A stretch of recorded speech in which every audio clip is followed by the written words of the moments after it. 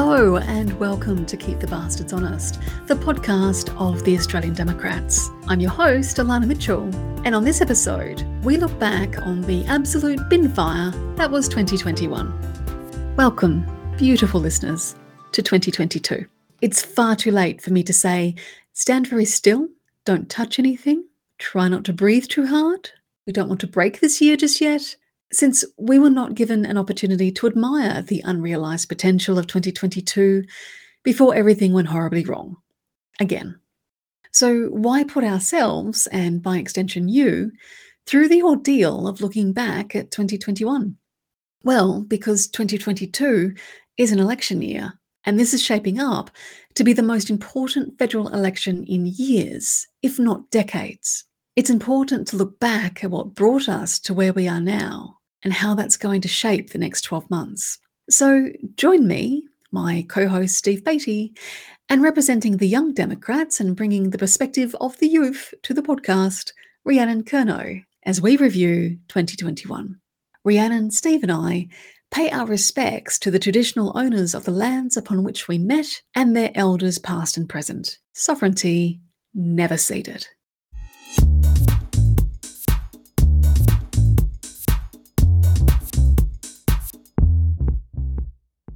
I have to say, the idea of trying to look back over 2021 and think about what actually happened last year rather than just leave it as the sort of dim, hellish blur that's now behind us all. I wasn't overly keen on that, I have to say. I mean, like when we talked about the idea for this session, I thought, yeah, let's do a recap of 2021. And then I started to think about, well, what actually happened last year. And I kind of fell out of favour with the idea the more I looked into it, what actually happened last year.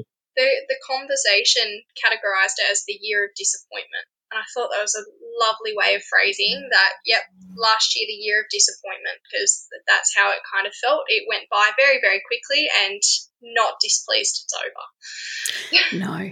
Got to say, like 2021 was sort of my annus horribilis for reasons that had nothing to do with the Democrats or the podcast. I mean, the Democrats, ironically, were one of the shining lights for me. They sort of kept me sane during that year when my personal life fell apart.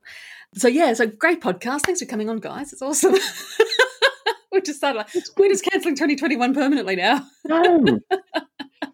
But I have to ask, so let's ask the question, Rhiannon, for you, what was the standout event in 2021? What was the thing that happened either as a one-off or through the year that stood out for you last year? Starts with vac and ends with scene. Yeah, I think for me, consistently the vaccine has been this buzzword. I know it's directly related to COVID. I know that's something we're dealing with the past 2 years, but I think to me, the vaccine has been the thing that continuously comes back and recategorizes and recharacterizes the politics that we're looking at. I think various different responses from these kind of key political figures are reinforcing where the power is, who actually has it, and as somebody who is consistently, I know where my vote goes, but looking as young people more generally, I think it's really outlined to me who I should and shouldn't trust, you know.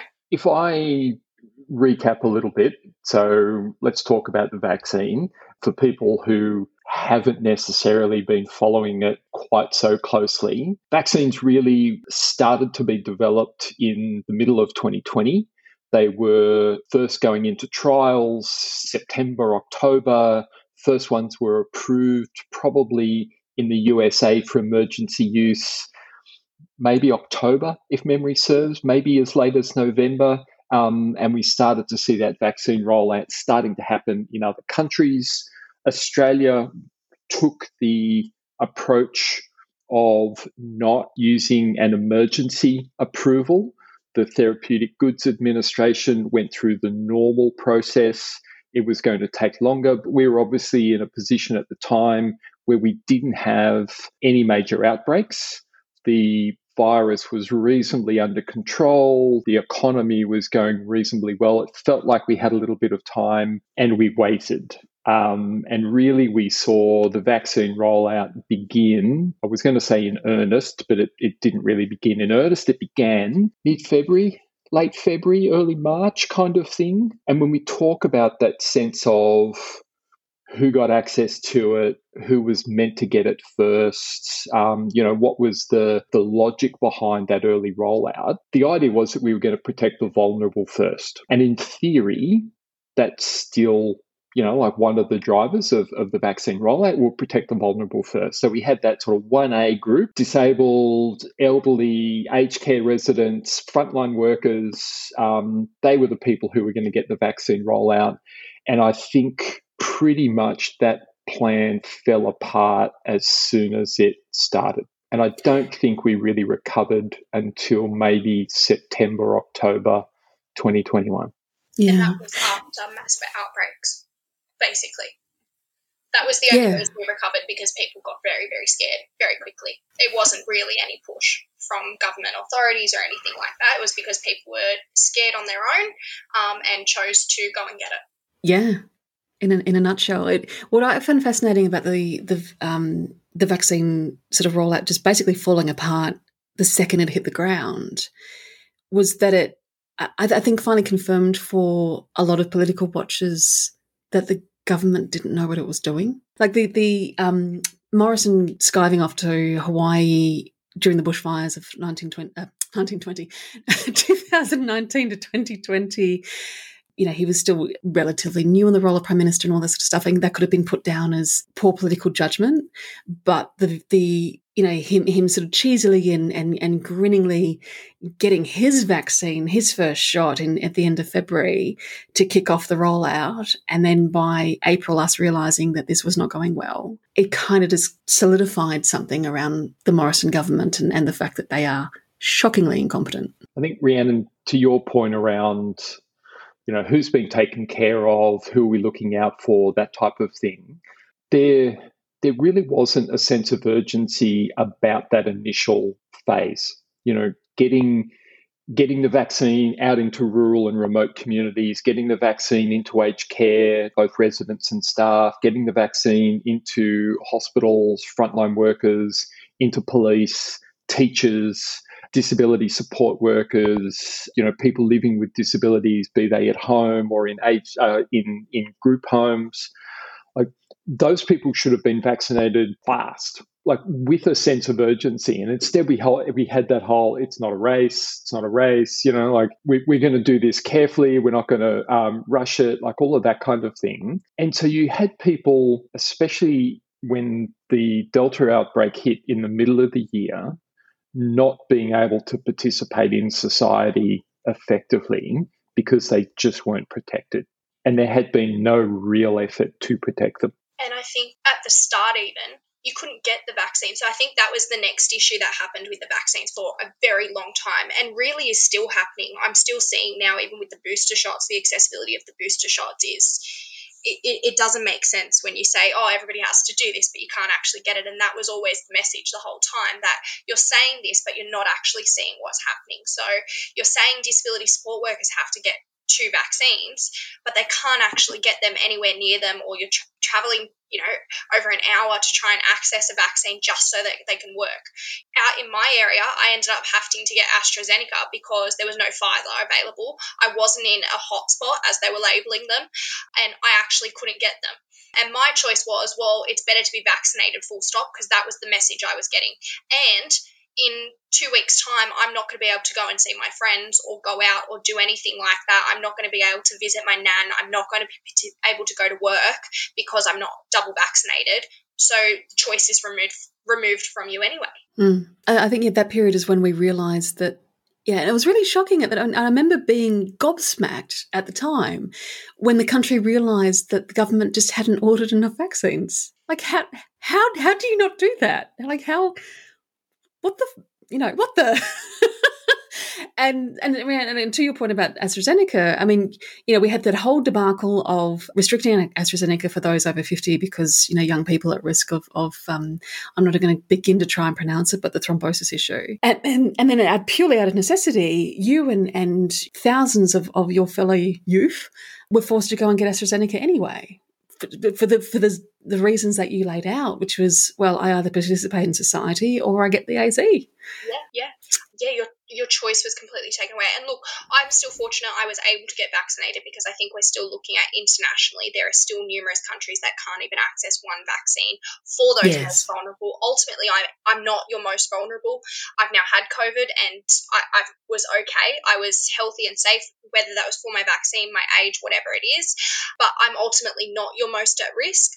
But for the people who it is at risk, where you don't have that choice, it doesn't make sense. It doesn't make sense. And that the government's response this whole time has almost completely ignored that, has actually ignored that fact that we're not able to have access, we're not able to have the choice in this.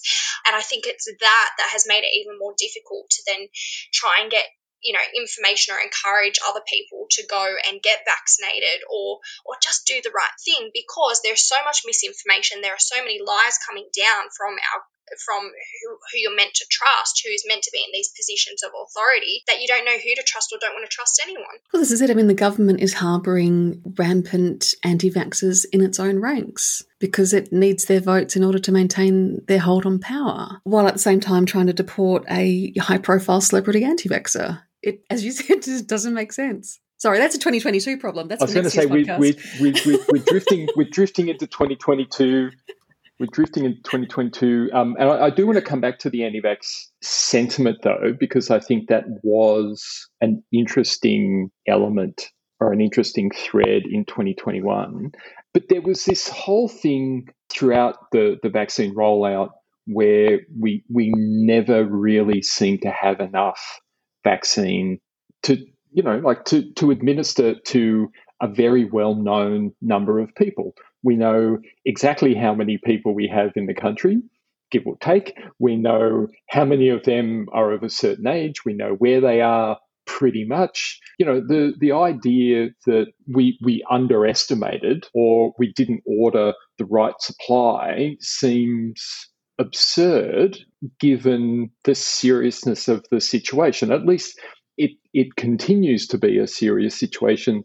It didn't seem to be taken seriously. And that's another theme, I think, for 2021 that we've seen, at a federal level at least, this sort of unwillingness to properly address issues in a timely fashion. And I think that's going to be a bit of a recurring theme as we talk about some of the other things that went on in 2021, Women's March for Justice, but that vaccine rollout, we're seeing the exact same thing play out right now with the 5 to 11-year-olds. We know exactly how many of those there are.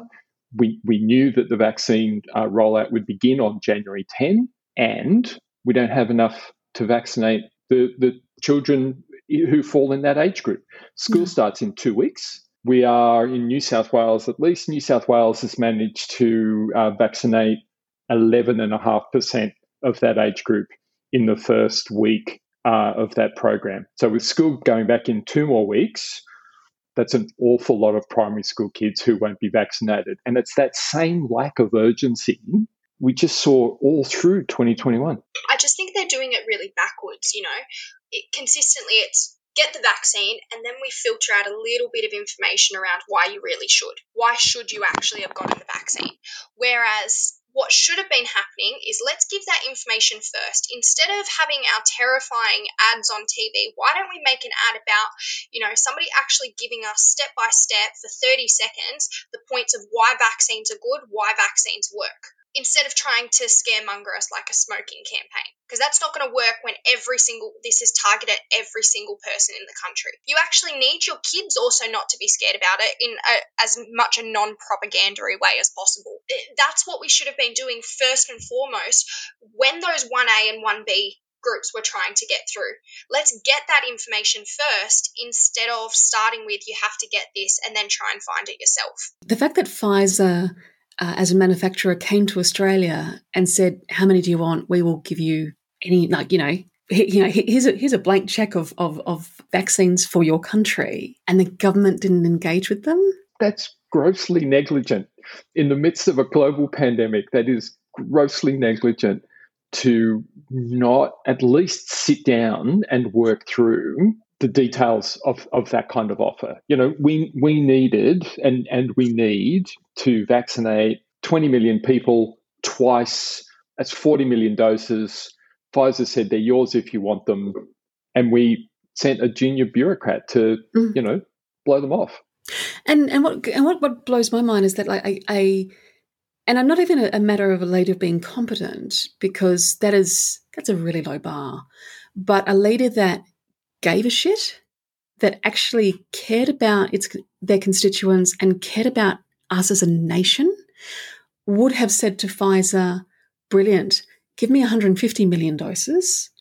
I'll take care of us. I'll take care of New Zealand. I'll take care of all the Pacific Islands, because the unfolding disaster in Papua New Guinea is another humanitarian crisis that really went under the radar.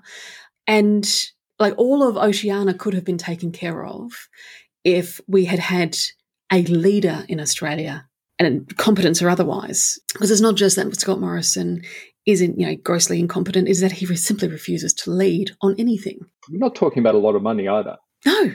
Like 150 million doses, I think they were about $20 a dose. You're talking about $3 billion to take care of Oceania and, vaccinate all of the Pacific Islands and just deal with it, right? Let's just deal with it. And then this part of the world is taken care of. If we take care of that, and now we've actually created within Oceania a travel bubble of its own, and that we're actually the first region to have recovered from COVID or set up within ourselves a way to actually, instead of that, we're so, the state's on its own, that's a separate issue where we isolate ourselves, But imagine if we, instead of isolating ourselves or even our country, and actually set up those relationships so well that we now redo the whole cruise industry, start getting the airline industry up and running, tourism's back up and running. If we had actually thought that, what's that $20 per person actually going to be worth in terms of the amount that they're going to spend within the region? Oh, God, yeah. Yeah, and to look at it from a brutal, pragmatic economic lens and not the warm, fuzzy, socialist, humanitarian lens that I just applied to it. Stop caring about people, Elena. I know, it's my fatal flaw. Stick to dollars. Okay.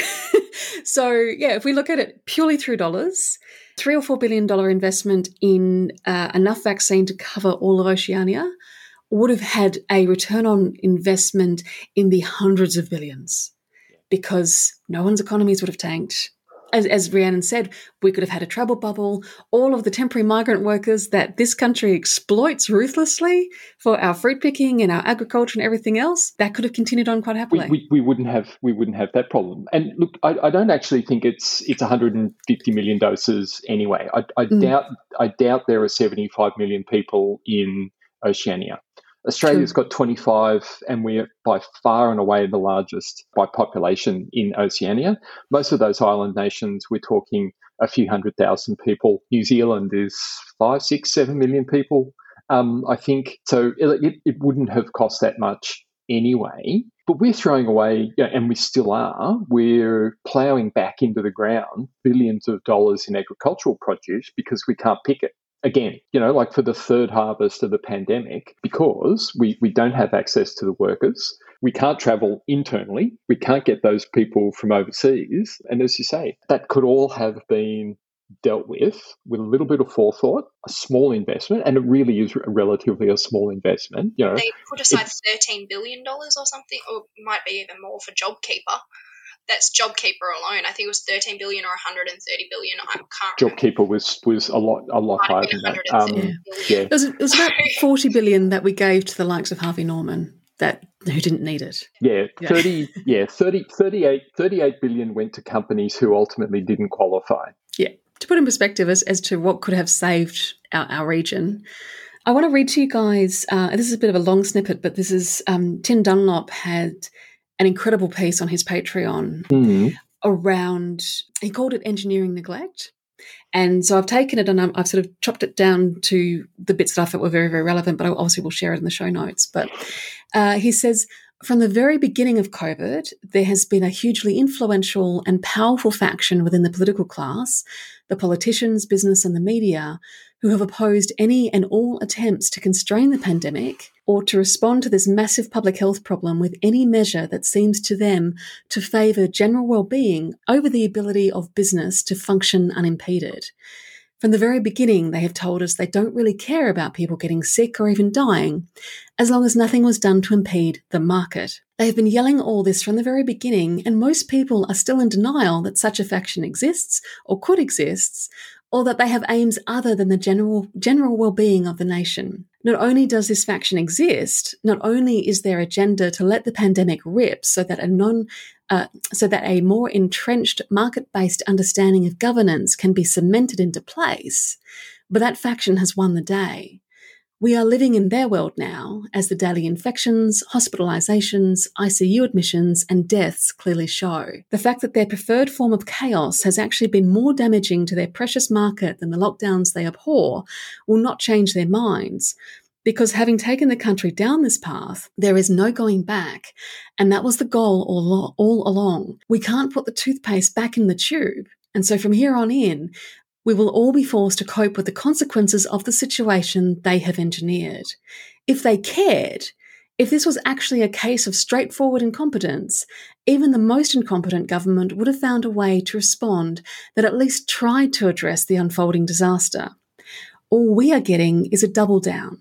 How much more obvious must they make it before we recognise what is going on? Until we start admitting that what is happening by design, that too many in the political class not only have no interest in our general well-being, but see advantage in letting things continue down this path, with token gestures of amelioration along the way, until we see what is staring us in the face, we will continue down this path of engineered neglect. Yeah. The thing about that strikes me is that idea that now that we're in a position where, and Australia is currently in a situation where we have a major outbreak. Australia is one of the most infectious COVID hotspots in the world on a daily basis. Just in raw numbers, Australia is sort of 5th, 6th in the world in terms of daily case numbers.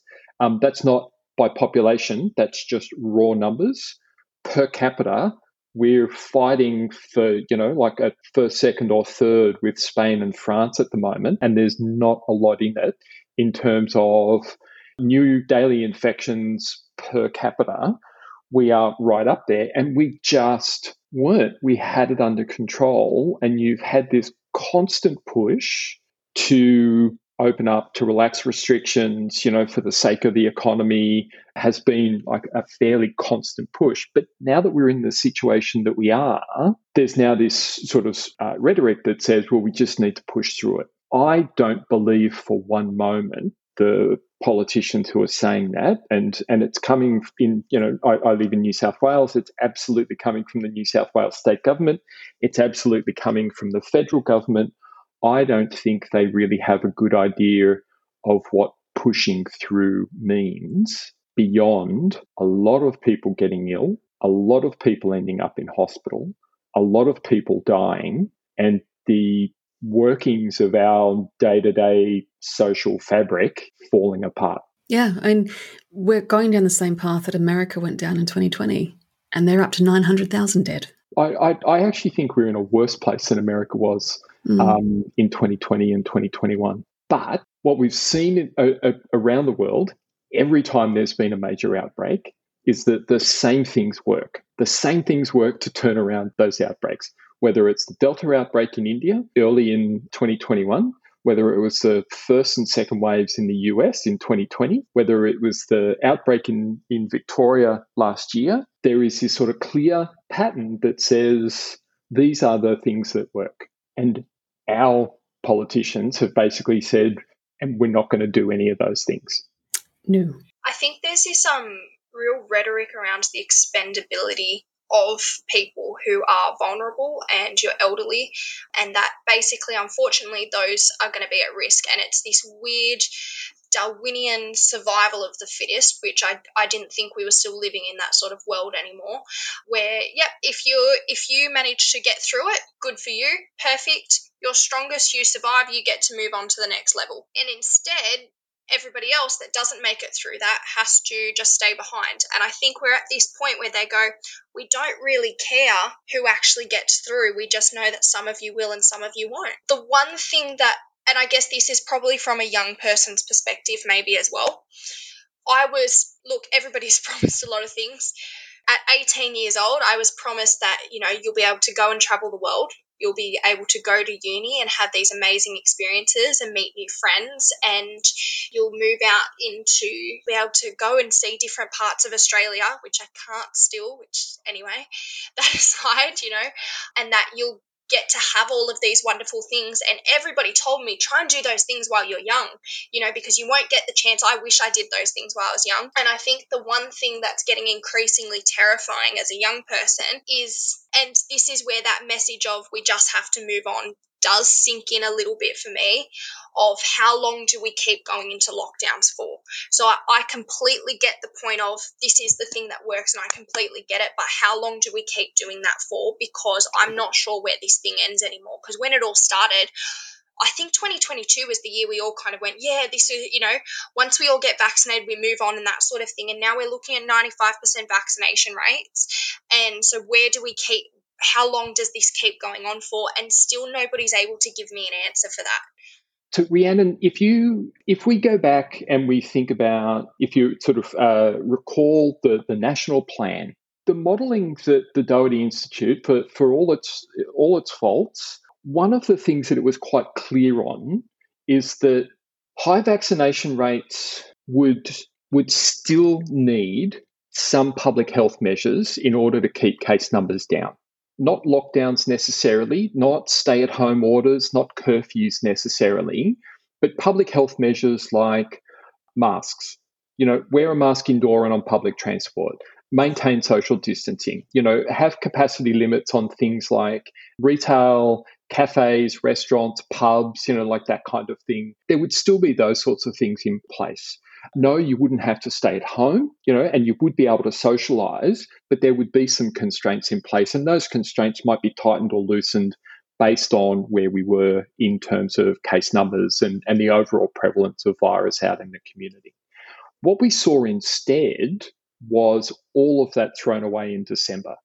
All of those measures were thrown out. People stopped wearing masks because they were told it's up to you. It's up to you whether you wear a mask or not. You take responsibility for your health, not recognising that you're also taking responsibility for other people's at the same time. I mean, these are public health measures. They're meant to be communal, not individual. But all of that went out the window.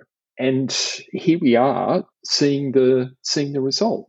And I think that for me was one of the most disappointing aspects of 2021 was this ongoing push towards individualism in the face of a societal-wide, community-wide problem that we needed to address together. And instead we have this very, very strong rhetoric of individual choice, individual responsibility. Yeah, I think the New South Wales December 15th was a very sad, disappointing day when we'd worked so hard for so long. We'd all done all that right stuff, we all kind of, and sorry, Alana, I know this is a little bit separate for you, but don't do this. But December 15th, and they got rid of any tracking. So I still don't know where I got COVID, but my estimated date is December 16th, because about 4 days after that, lost my sense of smell. So about then, so I have no idea. And it was probably at work while I was wearing a mask, sanitizing, social distancing still, because my work made sure that, mandated that still. All unvaccinated, anybody who was unvaccinated was able to go out in the public again, and masks were no longer mandatory.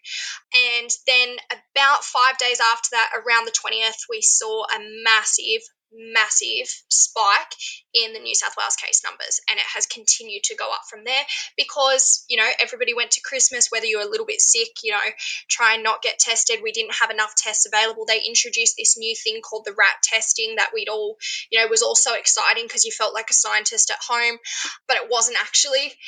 And December 15th for me was a real low in all of the measures that we had put in place and was the pinnacle of what we shouldn't be doing, basically. And it's exactly what you're saying, Steve, that we did need to still keep those things going. We should have still kept masks in place. We should have still kept, check-ins within reason, that, you check in at your hospitality venue so that we can keep up with it and that sort of thing. And that I don't think people would have had issues with that. You keep somewhat capacity limits. You try and keep masks if you're at, you go to the theatre or anything like that. And now what's happened is we've lost all of that because we couldn't keep those basic things in place. So I completely agree with you that, we always knew that the world was going to look different after this. I think it's, same as your 9/11, where it was going to change the way that we looked at the world and the way that, we traveled around the world. Security was always going to look different, and we had different fears and approaches to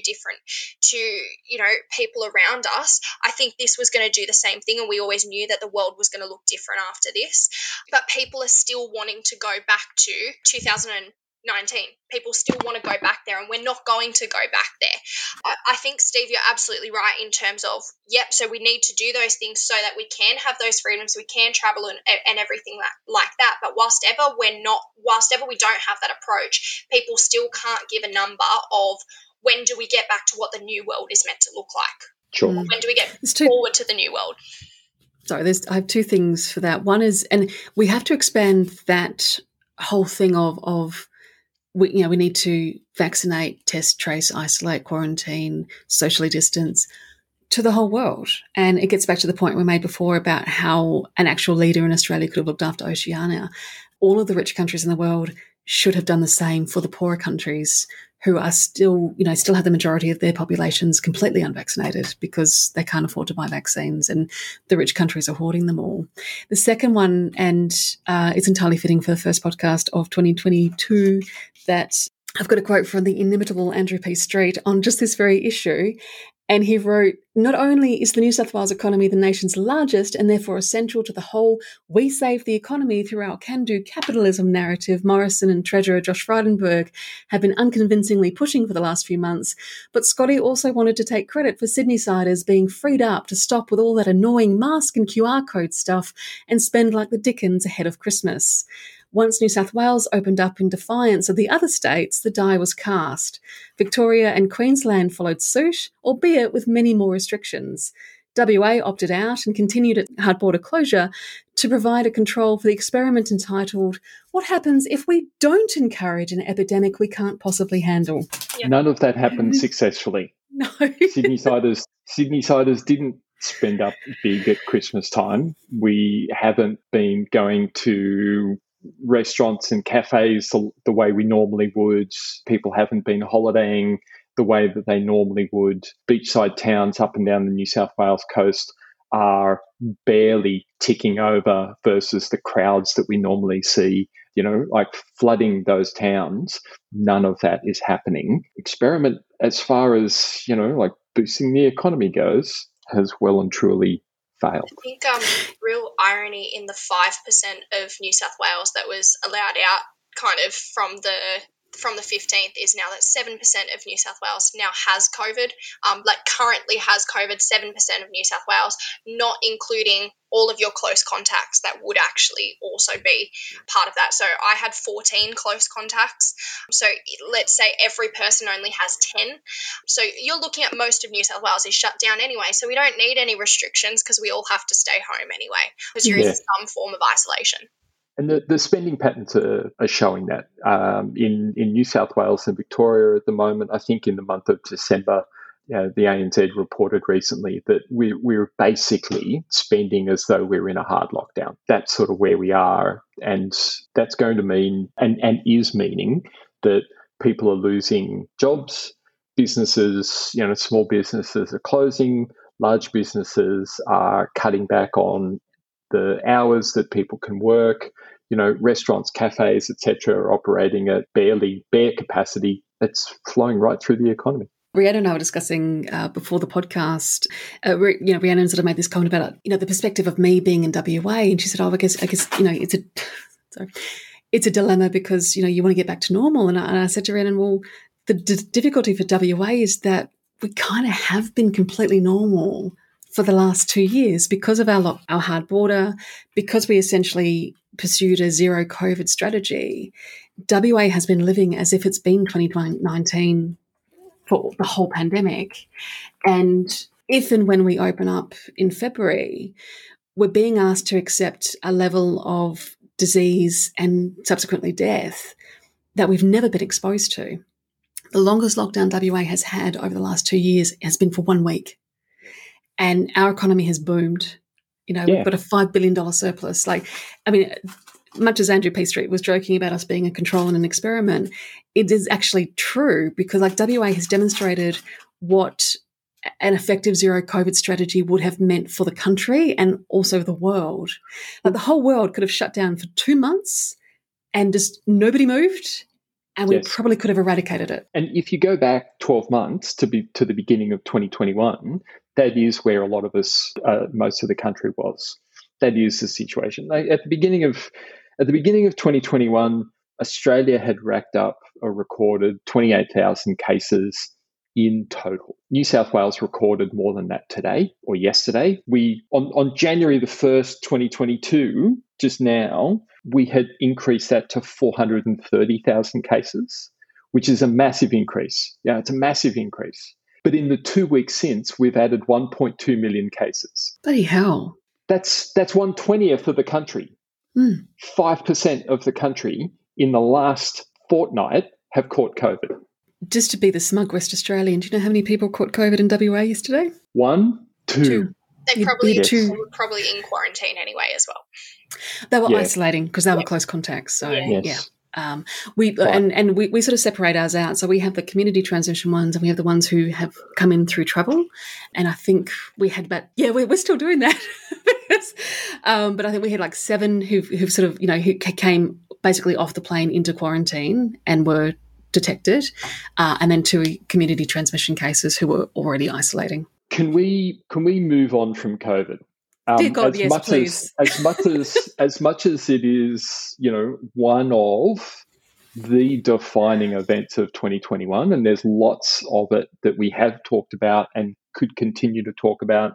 I think the other big thing for me, or another big thing for me in 2021, was Grace Tame being named Australian of the Year. Her acceptance speech really set the tone around sexual violence, sexual assault, brought that topic out into the public domain in a way that is both necessary and has taken far too long. Brittany Higgins came forward with her story a few weeks later in February. So her story of sexual assault that occurred at Parliament House, I should say her story of an alleged sexual assault that occurred in Parliament House in a minister's office late one evening. The way that was handled or mishandled, again, was a big story in and of itself, but it formed part of a broader narrative around the Me Too movement that has been going on for a number of years, women coming forward, calling out sexual assault in the workplace, sexual harassment, sexual violence in various forms. And then we saw the Women's March for Justice on March the 4th, basically 12 months to the day from the release of the Respect at Work report by Kate Jenkins. That was a big deal. It's massive. Huge. And it's funny because when I was looking back on 2021, I actually had this moment of total temporal sort of dislocation where I was thinking, did the March for Justice actually happen in 2021 or did it happen in 2020? And I had to go look it up because it just didn't seem real that it happened in 2021, but it did. And look, I went to the one in Perth, which happened the day before. And I think the reason why it felt weird for me because it's like we weren't in year 2 of the pandemic then, surely, because again we were there, we weren't masking, it was completely normal. But it feels like the beautiful conjunction of Grace Tame being awarded Australian of the Year, and then in turn inspiring Brittany Higgins to speak up, and then in turn, everything that unfolded from that was just, it really felt like a reckoning that was long overdue. And it also leads into the Christian Porter saga and the allegation of historical rape that he vehemently denies, because I don't want us to be sued, and the tragedy of his alleged victim, Catherine Thornton. And I think with bookending this was the extraordinarily tone-deaf response from the government to all of this. I'll never forget Morrison's genuine and heartfelt confusion when he'd pull out the "as a father of daughters" trope, and then the female-dominated press gallery basically called bullshit on it and went, well, what happens to all the men who are not fathers and not husbands? How are they supposed to process this? And not to have a go at Morrison, but it was really telling how genuinely confused he was. Like, he just couldn't compute it on any level. And that sort of seemed emblematic of the government as a whole on that issue. Yeah, I think there's almost this new silence, which is not the silence that we wanted to hear. So I think women in these instances were silent for far, far too long, and we're still, unfortunately, there are so many women who are out there who still are not able to speak up. But the silence we didn't want to hear was from those leaders, didn't have a good response, who didn't have an answer, who didn't listen properly, who didn't start writing, legislation of how we could correct this, or what cultural changes can we actually have a look at, and genuinely listening. It was the wrong silence. We wanted to hear the silence of a listening ear, but instead we heard words that may as well have not have been spoken. For me, it's the start of something that's continued on for a while. It's the beginning of this new chapter. Hopefully in 2022 we are looking at a few more answers around that. I hope that it's not something that's going to be used for an election campaign, but I'm sure it is, that it's given open, empty promises, but something that is actually truly addressed with a change of government. Absolutely be an empty promise. I can tell you that now. It will absolutely be used as a campaign thing. And I say that because legislation has been tabled for public consultation around addressing a variety of issues with respect to, violence in the workplace, harassment, etc. But it's been given a 2-week public consultation period in the middle of this major outbreak, in the middle of the school holidays, which feels... It doesn't just feel, it is completely inadequate and is pretty much on par with the rest of what we've seen in terms of a response to what is a serious and widespread issue. And I want to also call out the women in the Morrison government who I think failed women of this country just as badly as the men of the Morrison government did. Because the whole issue didn't become a matter of women versus men or anything like that. It really did become it split along ideological pathways. And the likes of Anne Ruston and Linda Reynolds and Michaelia Cash choosing to prop up their government's woeful response to this rather than speak on it as women and as human beings was even more disappointing than the fact that Morrison was completely flummoxed by the whole notion that women were autonomous human beings. The recommendations from the Jenkins report, I think memory serves, there were 49 recommendations in total. 6 have been adopted, only 6. And not for good reason. The remaining recommendations, actually, it might be 55 in total, and 49 aren't being implemented. A handful are, and only a handful are, and it really doesn't seem to have a good logic behind it. I mean, there are times, like when a Royal Commission or a Productivity Commission report, or Commissioner Jenkins in this case, where, some of the recommendations can't be done together necessarily, or they need to be done in stages. Fair enough. We'll do this bit and then that lays a foundation for us to do this next bit later. That's not what's happened. Essentially, the government has said we're going to do this small part of it slowly. Let's also, like the Jenkins report was tabled in 2020, in March 2020. The government sat on it for 12 months. The Women's March for Justice, one of the things that was put on the table was you need to do something about the Jenkins report. You need to actually that listen to the recommendations and implement them. It took a further 6 months for our national summit to take place, and then only 6 of the recommendations to be picked up. I mean, that's, I've seen people talk about the approach of this government as being go late, go half-assed type of approach to things. And this is a good example. I mean, it should feel insulting. It is insulting. There's a clear pattern of a day late and a dollar short in everything this government does. And it's especially insulting because Jenkins very specifically said, don't cherry pick this. This report, these recommendations are designed to be put together as one piece, as you said, Steve. And the government promptly went and cherry picked the whole thing. I could have understood if they actually, maybe there were 9 of them that they went, I don't know, maybe we'll think about these. We're not ready for these ones. But the 9 was only the ones that they considered. Like, it just once again epitomizes what this government is about. And it's not about any true attempt at change. They're not trying to make a difference, and I don't know why we would expect that. I don't know why I would expect that. Maybe you hope for more from your leaders. Why not? This is a major issue. It shouldn't be the case that people show up for work, anybody shows up for work and isn't assured, like absolutely assured, that they will be safe.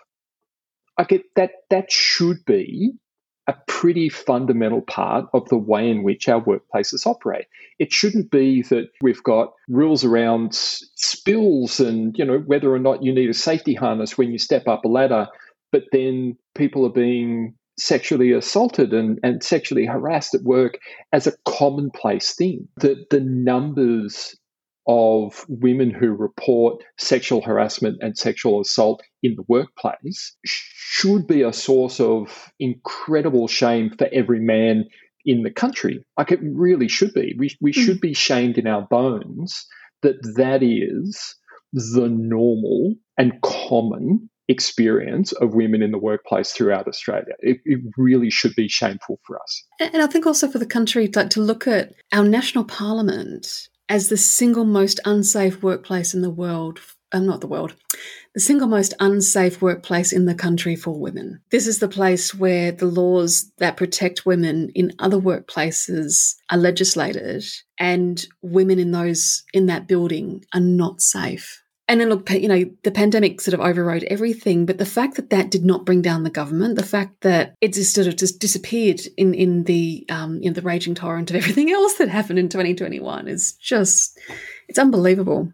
COVID to disappear, because it actually allows them to kind of hide from anything else that's going on. Because you can we're dealing with something even bigger. Well, it's not even bigger because you're talking about 50% of your country's safety.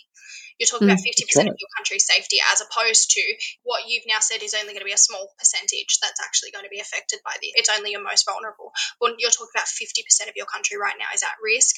Or if they go into that place that is meant to be the epitome of what our country stands for, it is meant to be the place where we legislate safety, and you are not safe there. What's the point of anything else? What is the point of anything else? That should have been of the utmost priority, and once again we're left with a shitty answer. Yeah. And it shouldn't take the Prime Minister's wife to remind him that it's actually an important issue for it to get any kind of airtime. I mean, that in itself is just ridiculous. For a grown man to sit there and say, actually, I had a chat with my wife overnight and she made it clear to me that actually this is something that I should care about. This is something I was going to table to the side of something that's not really that important. But the approach to the whole issue really sort of it summed up the government's thinking on it, which was, what bits out of the Jenkins report can we cherry pick to make the women happy, but doesn't actually mean that the men have to do anything different. The men's power, privilege, and ease in life won't be affected by doling out these little bits and pieces to make the women feel better about themselves. And really, that sums up that government.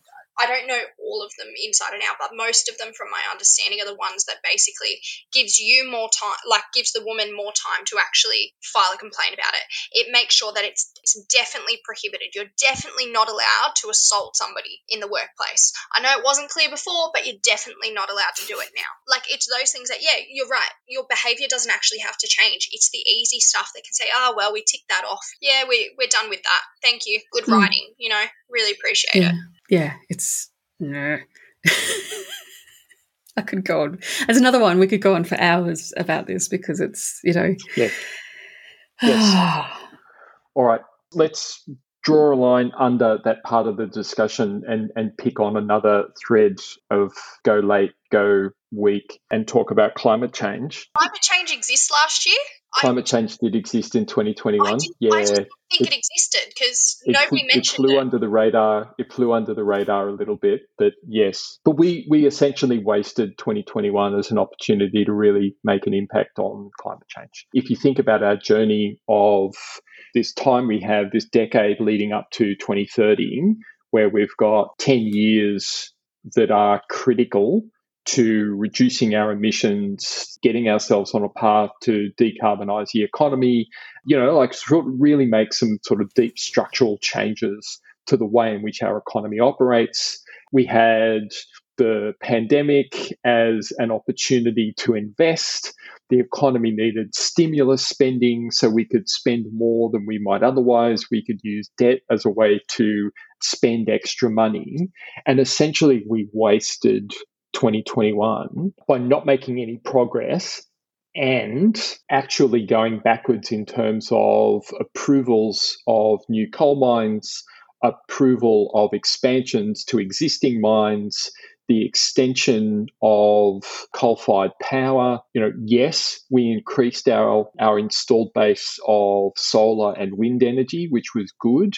And mostly that occurred despite the federal government. But I think all around the country, with the possible exception of Tasmania, every state government had an each-way bet in terms of we'll shift to renewables, but we'll also continue to log native forest, open up coal, open up new gas type activities that mean really we didn't do anything significant in terms of addressing our carbon emissions. No, the way the state governments, and particularly your government, New South Wales, has approached, because it's fascinating to me, because on the one hand, Matt Kean and the New South Wales government is held up as the gold standard of trying to approach climate change, because Matt Kean he's managed to corral the Nationals and actually get agreement to aim for net zero by 2050 and everything else in New South Wales. Yet at the same time is approving the expansion of coal mines in the Hunter Valley and the approval of new coal mines in the Hunter Valley. And they square that equation by saying, well, all the output from those coal mines is an export, and that coal will go overseas and get burnt in a different country, and therefore that doesn't contribute to our emissions. And it's like, but we have one atmosphere on this planet, and it just doesn't make any sense. But it's creative accounting at its most dire. And I think also if we looked at the piece that I read from Tim Dunlop in terms of not caring if we live or die as long as this particular faction benefits, the same thing applies, but writ even larger for climate change. And we saw it unfold in 2021 with the gas-fired recovery and the idiocy of the Morrison government, getting gas executives to advise the government on how to re-stimulate the economy out of a pandemic. We went through a period of denial, 80s, 90s, early 2000s, where people denied that there was a real problem. We are well and truly in the area of delay. Rather than taking aggressive, proactive steps and genuine steps, and by genuine, I mean put a moratorium on all new coal, all new gas, any expansions to existing things, cancel all petroleum exploration licenses, anything to do with new fossil fuels, just stop it. Just stop it. That's the last one. Whatever we did last week, let that be the last one that we ever open, right? No more. That's step one for me that shows me that a government is serious. And until such time as either the federal government or the individual state governments step up and say, we've opened our last gas well, we've opened our last oil well, we've opened our last coal mine, we're not going to expand anymore, this is the peak, then they're not really taking it seriously. And the rest of it is a balancing act of delay. What can I say and do that looks positive, but really is just there to balance out the ongoing bad that I'm doing? The idea that, like I can dig up coal and export it overseas and let somebody else burn it and that's not my problem is disingenuous at best.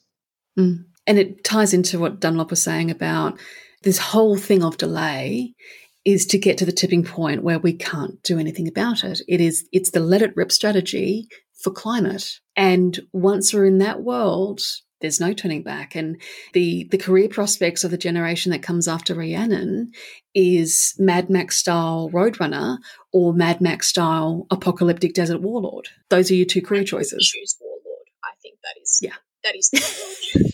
And I think that increasingly I was going to say increasingly as we take increasingly less action, but as less and less action appears to be occurring, look, we were dealing with a pandemic. I'll give a little bit of leeway that that maybe everything wasn't going to go as ahead of schedule as it should have been, but it almost just felt like, and that's kind of what I said at the start, that, did climate change actually exist in 2021? Because it genuinely felt like it just wasn't something that was even on people's radars. It wasn't something talked about. It didn't make our media. I do think our media also needs to be held very accountable for a lot of this stuff, because I think it is, and increasingly, the media that we are receiving, it's actually terrifying me a little bit in how limited it actually is in what news we get, because it will just be one story over and over again, and that's the only choice that you really have.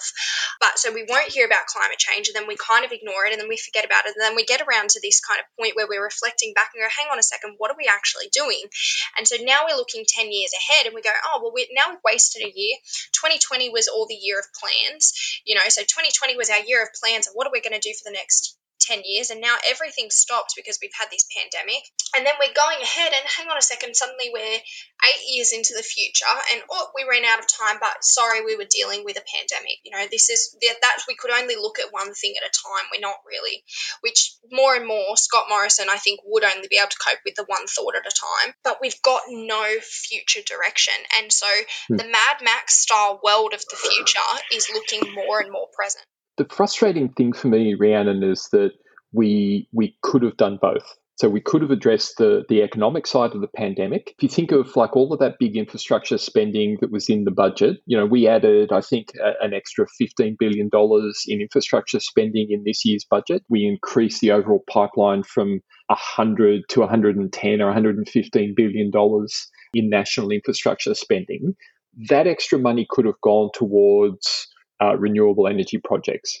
It could have gone to a national rollout of big battery infrastructure in every state, located in areas where we invested in renewable energy and built a solar farm, built wind farms, tied it in with these sort of large utility scale batteries and begun that process. That's where you spend that $15 billion.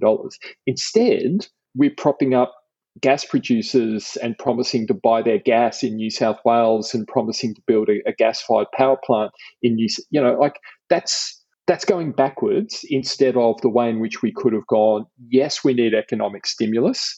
Yes, some form of that economic stimulus can come in the form of, large-scale public infrastructure.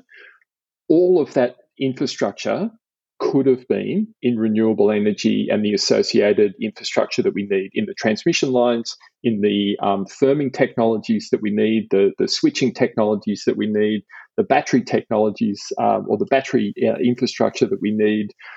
That was a good way to spend that money, stimulate the economy and help with the economic fallout of the pandemic. And instead, we wasted it. We wasted the opportunity. Yeah, there's a running joke around cat owners that all orange cats have they have one collective brain cell, and they have timeshares on who gets to have the brain cell at one given time. And I feel like that applies to our current federal government, and that's why you only ever see one minister at a time, because they've got the brain cell at that moment. It would explain a lot.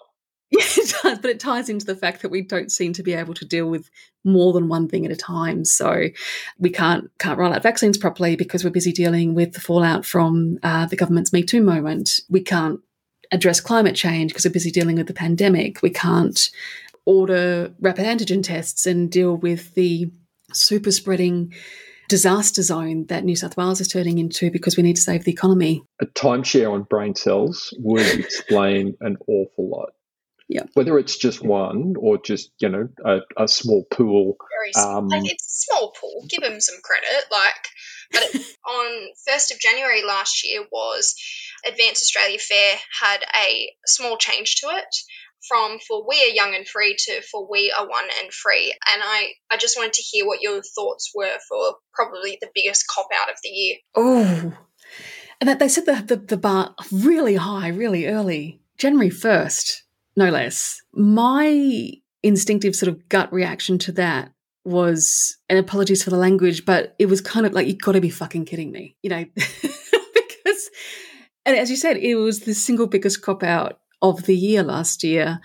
We have the Uluru Statement of the Heart. We have all of these steps that our First Nations people, I shouldn't say our First Nations people because that denotes ownership and we don't, but our fellow First Nations citizens saying they've waited literally centuries for recognition, for inclusion in this country as equal citizens, and we deliver a one-word change to the colonial national anthem as, that's our contribution to Indigenous recognition and reconciliation for 2021. Well done, Scott. Yeah, that's I think the only thing that happened on that list in terms of any move to better recognise our First Nations Australians. That's it. I just thought it was start off the year. It almost looked like it was going to be a positive thing that, we're starting off the year with something of change, and maybe that going into the rest of the year that we would have had some better acknowledgement. Maybe our Australia Day was going to finally change and look at appropriately recognising, Indigenous Australians. And once again, it is just this symbolic thing that doesn't actually do anything. No. And it's empty symbolism. Yeah. Yeah. It was largely empty symbolism. I think the idea of a genuine attempt at reconciling our colonial past and the damage that was done and continues to be done to the people who were here long, long before us. We have a blueprint. First Nations Australians themselves have given us that blueprint. The Uluru Statement from the Heart lays out 3 things respectfully presented to white Australia and to the rest of Australia, non-Indigenous Australia. Here's what you want. Here's what we want to see from you. Here's how we can work together. Here's a journey that we can take together, and we respectfully invite you to join us on that journey. And we've ignored it. And instead we changed one word in the national anthem, as you say, Elena, it's the colonial anthem. That's not the way to go about it. That's demeaning. It's not a genuine attempt. And we have seen a lot of that throughout last year, but also I think over the last 8 years, we've just not seen a genuine effort to engage. We've not seen genuine effort to reach out. We haven't seen a genuine attempt to listen at all. Still, it's one of my hopes for 2022. I absolutely hope we see a change in government, and with that change in government, I hope that one of the very first things that happens is that someone from the Labor Party stands up in Parliament and says, we move to adopt the Uluru Statement from the Heart. I really hope so too, because I feel like that cop-out was bookended really brutally by the absolute failure to protect First Nations populations from the pandemic in the second year of the pandemic. Greater Sydney had its Delta outbreak in September because the government didn't lock down fast enough and comprehensively enough, and rerouted vaccines from rural New South Wales to Greater Sydney. And then that left the Indigenous dominant Wilcannia a sitting duck for the pandemic when it reached it. And more national shame for us We insult them with this one-word change to our colonial national anthem, and also the smugness with which Morrison announced that. It's just like, go me, I have solved the First Nations crisis. And then it's bookended by the devastation of Wilcannia. And the ongoing destruction of their cultural heritage. We mine their sacred sites. We ignore their entreaties to protect them. We say that we'll consider protecting those sites instead of developing them, and then we develop them anyway. We have processes in place that essentially make it easy to ignore those entreaties. None of that is genuine. Absolutely none of it is genuine. None of it feels like a good faith attempt to engage.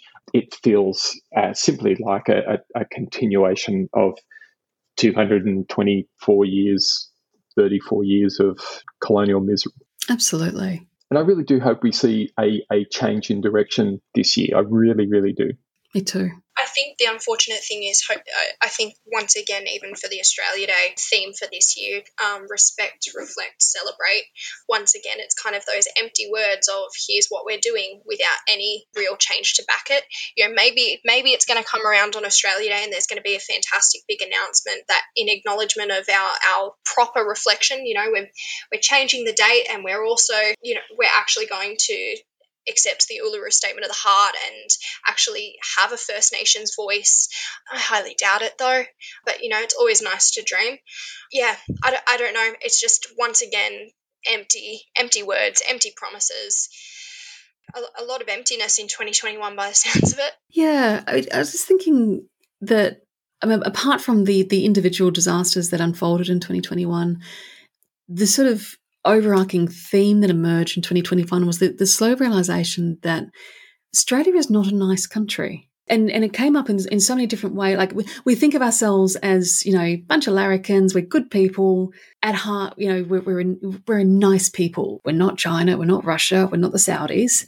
We're a nice country. That lie and that delusion was laid bare, I think, last year, not just in the way we treat First Nations people.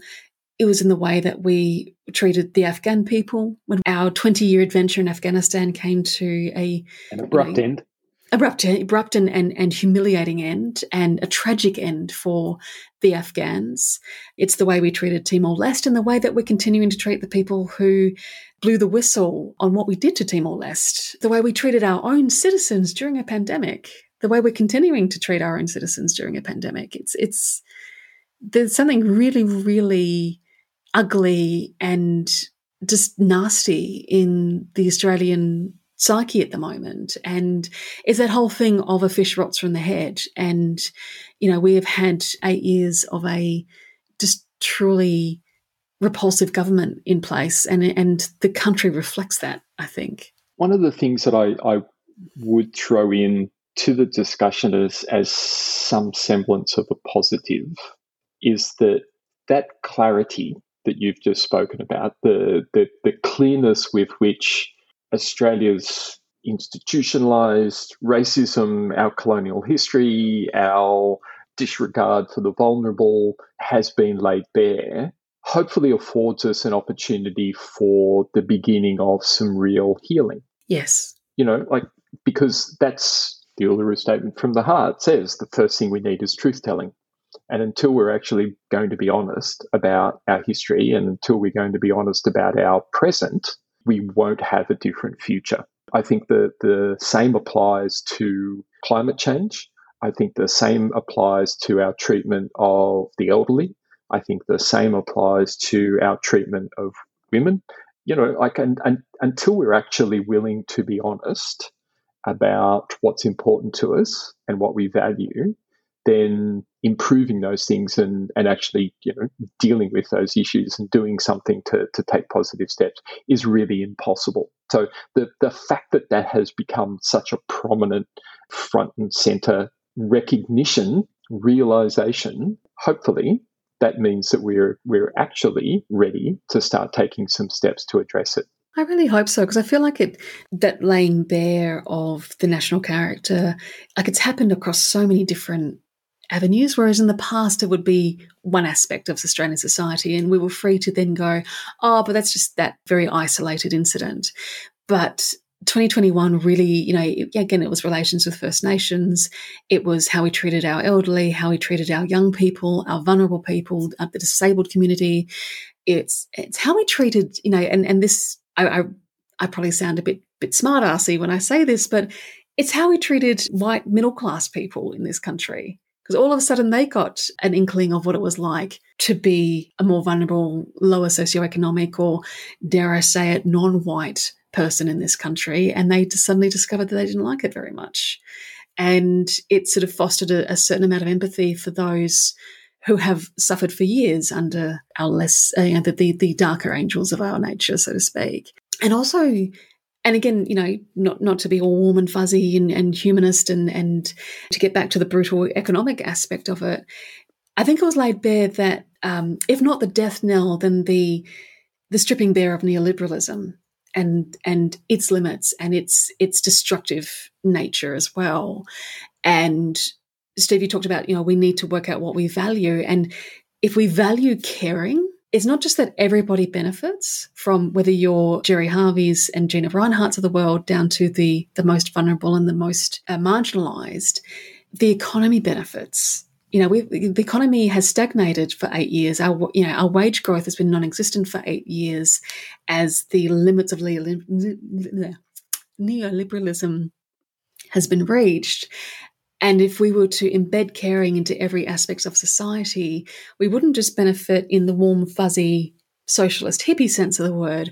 We would benefit massively economically as well. And that's been a really interesting tipping point to get to that stage of going, it actually turns out that there's a massive economic benefit to dealing with climate change. Who knew? It's not a massive cost to society. We don't have to we do have to radically change how we operate, but it's also, we get to radically change that for the better. Yes. And we will benefit from that. Yes. I think the lesson there is that a lot more people will benefit from that way of operating than are currently benefiting from our 40-odd year neoliberal experiment. And it's bizarre how people start backing, we need to invest in our people, we need to have payments and subsidies, and we have to have wage keepers and welfare and everything like that, and nobody calls themselves a dole bludger anymore or anything like that, even though that anybody that has ever relied on any sort of government support prior to 2020, 2021 did assume all of those labels, and suddenly in 2021 everybody went, oh no, we're all the same, we're all going through this, because suddenly it's actually hard for some people. The lines of previously well-placed middle-class white people lining up at Centrelink when we went into lockdown. Admittedly, that was March 2020. That was not so much 2021. But that was a real turning point, I think, in the national psyche, where people weren't dole bludgers for seeking help. Like, we had a moral responsibility to people. One of the things that I'm concerned that we're going to see, over the coming few months as we come out of the summer, which is typically a busy time for a lot of small businesses in particular, a lot of retailers, a lot of hospitality, pubs, cafes, restaurants, those coastal tourism businesses up and down the East Coast. Similarly, in and around Adelaide, the Adelaide Hills, wine country, the southeast of WA and on the West Australian coast, they're not getting that trade. And a lot of them rely on that trade to make it through the winter. And I'm concerned, and I've been talking sort of routinely with small business owners over the last 8 weeks or so as we've gone through this major COVID outbreak, looking at that trade over that traditionally busy summer period, and they're not seeing it. They're trading at 30%, 40% of their normal levels. And they're concerned about their ability to stay open, let alone retain staff. They're worried about their ability to keep their business running. So I still think that we're potentially going to see that type of occurrence coming, but that's that's something that's coming. Bringing it back to 2021 and maybe rounding out our discussion, which has been fabulous. If 2021 taught us something about ourselves as a nation that we probably should have already known, but has really been laid bare around what we value, and who gets looked after in our society and who gets looked after by our economy. I'm hopeful that 2022 provides us with that opportunity to do something about it, to change course, to reset what we do care about, to reset what we value, and to start thinking about an economy that works for people rather than the other way around. The economy isn't the point. It's there for a reason. It should be there to serve our well-being as a community and as a society.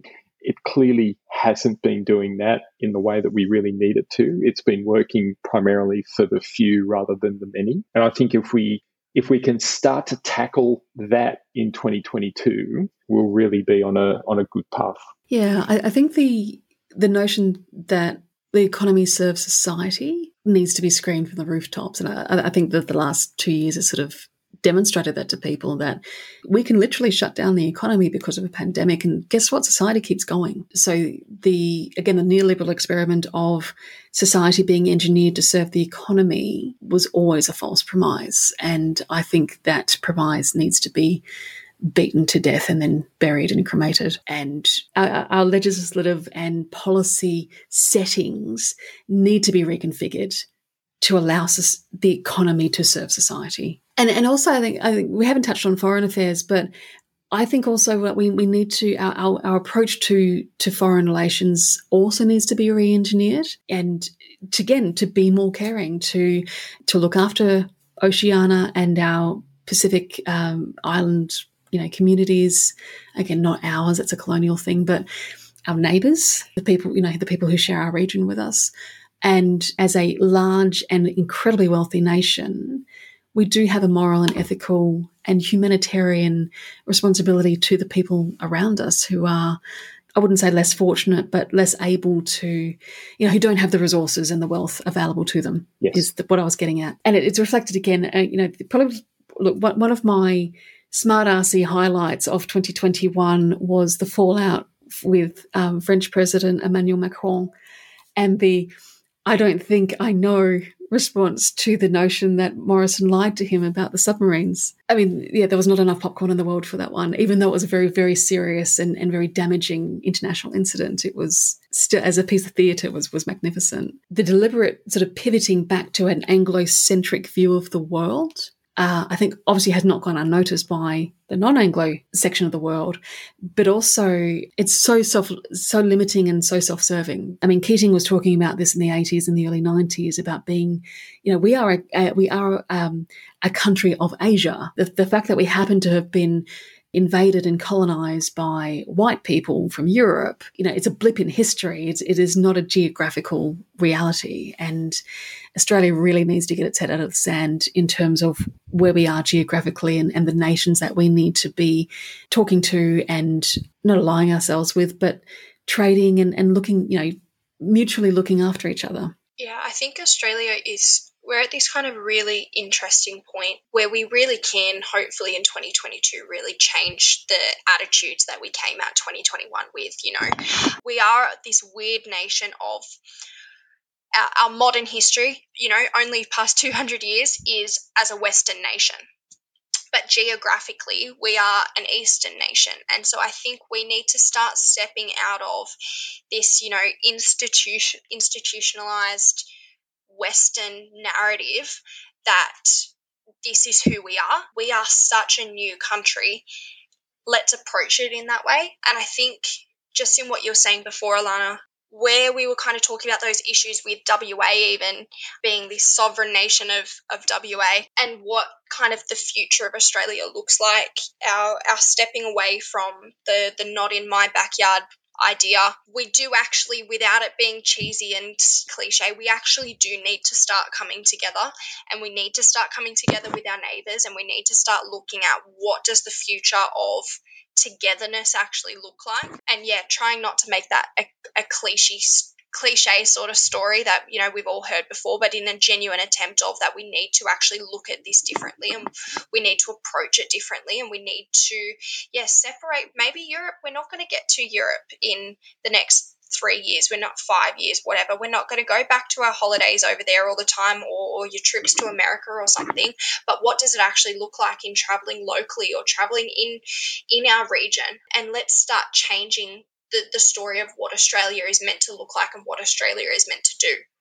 I think one of the things that we're seeing and have seen play out over the last few years, and it's been quite stark due to the pandemic, is that we lack a coherent national vision of who we are and where we want to be headed as a country. And in the absence of that coherent vision, and it's not that we have competing visions, we actually just lack one. And so in the absence of that coherent vision, we're seeing individual decision makers at a state level in the different states and also at a national level making decisions that are based on short-term interests in a lot of cases. Sometimes, and I think you talk about West Australia, and Premier in WA, Mark McGowan, has shown a willingness to adopt a long-term view. And he's taken a position that, my job is to keep West Australians safe. It was a philosophy that saw Victoria do reasonably well with Dan Andrews taking a similar view. My job is to keep Victorians safe. The decision-making has fallen apart reasonably quickly, and you can see it in National Cabinet, you can see it in a range of other venues, that we don't have that. We don't have that vision of where we're headed, what we're trying to get to. We don't have it around climate change. We don't have it around respect for women. We don't have it around reconciliation with First Nations people.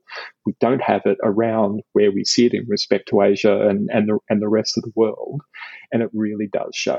And again, like if 2021 taught us anything, it's that's problematic. And in 2022, I really do hope that we start to see that articulation of a national vision that we can start to work collectively towards. Yeah, I think 2021 has really taught us that in 2022, as an election year, as a federal election looms, we have a really stark choice between, well, hopefully someone who is interested in actually leading the country, who has a vision for the country, and hopefully we'll give him a chance to do that, versus the person who flatly refused to lead the country and who has no vision and has no concept of a legacy post his political career. The absolute nothingness of Scott Morrison has been laid bare quite brutally by events, dear boy, events. But I really hope that as a nation we decide that we need leadership. First of all, we need leadership, and second of all, we need leadership with a vision, because we've just lived through what it means to have a series of prime ministers who either have no vision, or, to give Turnbull a little bit of leeway, an inability to implement that vision because his own party opposed it.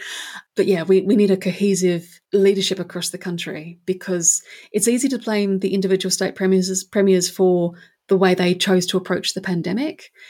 But I think we need to put it in the context in that they were stepping up to fill the vacuum that had been left at the federal level by our federal government, and their either inability or refusal to lead us as a nation. To try and put a hopeful spin on all of this, much as 2022 has started really badly and is not the sort of the land of milk and honey that I think people were hoping it would be as we left 2021 behind us, here's hoping that we can course correct, and this time next year, when we reflect back on 2022, it's going to be a much happier and much more positive discussion. Let's hope so.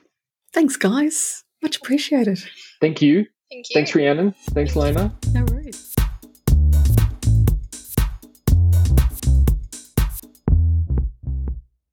I think we can all agree that 2021 can be consigned to the dustbin of history, along with its predecessor, 2020. I do want to call out some of the shining lights of 2021, like the fact that Grace Tame was our Australian of the Year and single-handedly redefined the role. As I record this, Dylan Alcott has been named Australian of the Year for 2022, the first member of the disabled community to be awarded the honour, which is incredible, but also decades overdue. Congratulations to Dylan. He is an amazing advocate and sportsman, and I look forward to discussing his reign as Australian of the Year in our 2022 recap. As it is an election year and participating in elections is expensive, if you'd like to help us contest the next federal election, you'll achieve instant new favourite status if you donate to us. We're going to need $32,000 just to register our candidates to stand in the election, never mind things like call flutes, advertising, how to vote cards, or any of the other ephemera that elections require. If you set up a recurring monthly donation, email us at info@democrats.org.au to let me know, and I will thank you personally on the podcast and officially award you instant new favourite status. Can't go wrong. Keep the Bastards Honest is brought to you by the Australian Democrats. This episode was edited and produced by me, Alana Mitchell. If you'd like to keep in touch, you can find us on Facebook, Twitter, Instagram, YouTube, and LinkedIn by searching for Australian Democrats. And you can see what we stand for, what we value, and what our policy positions are at our website at democrats.org.au. Until next time, thanks for listening.